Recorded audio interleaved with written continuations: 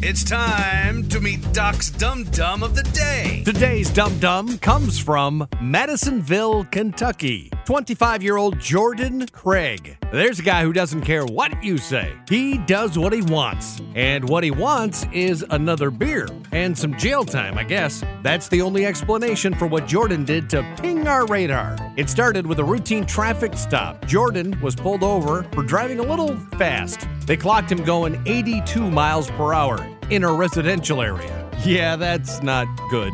Strike one.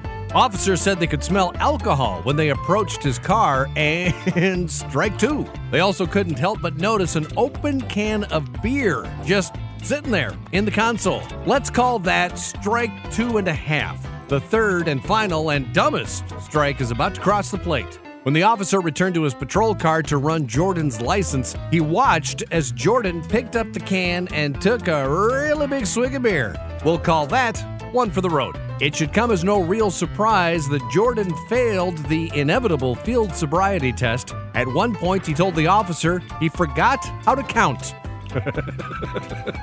He also admitted to drinking and vaping a THC pen. For the record, Jordan's blood alcohol level came back at 0.121, just a few notches above the legal limit of 0.08. Question, dumb or gutsy? I mean, they already had him for speeding and open container. It's not like he was walking away from that traffic stop. He should have just been walking from the get-go, then he wouldn't be in all this trouble. Jordan Craig of Madisonville, Kentucky. I'm sure you were just trying to be sneaky. But that's the funny thing about alcohol. You're not as sneaky as you think when you're drunk. You're also not as smart as you think. But you are Doc's Dum Dum of the Day.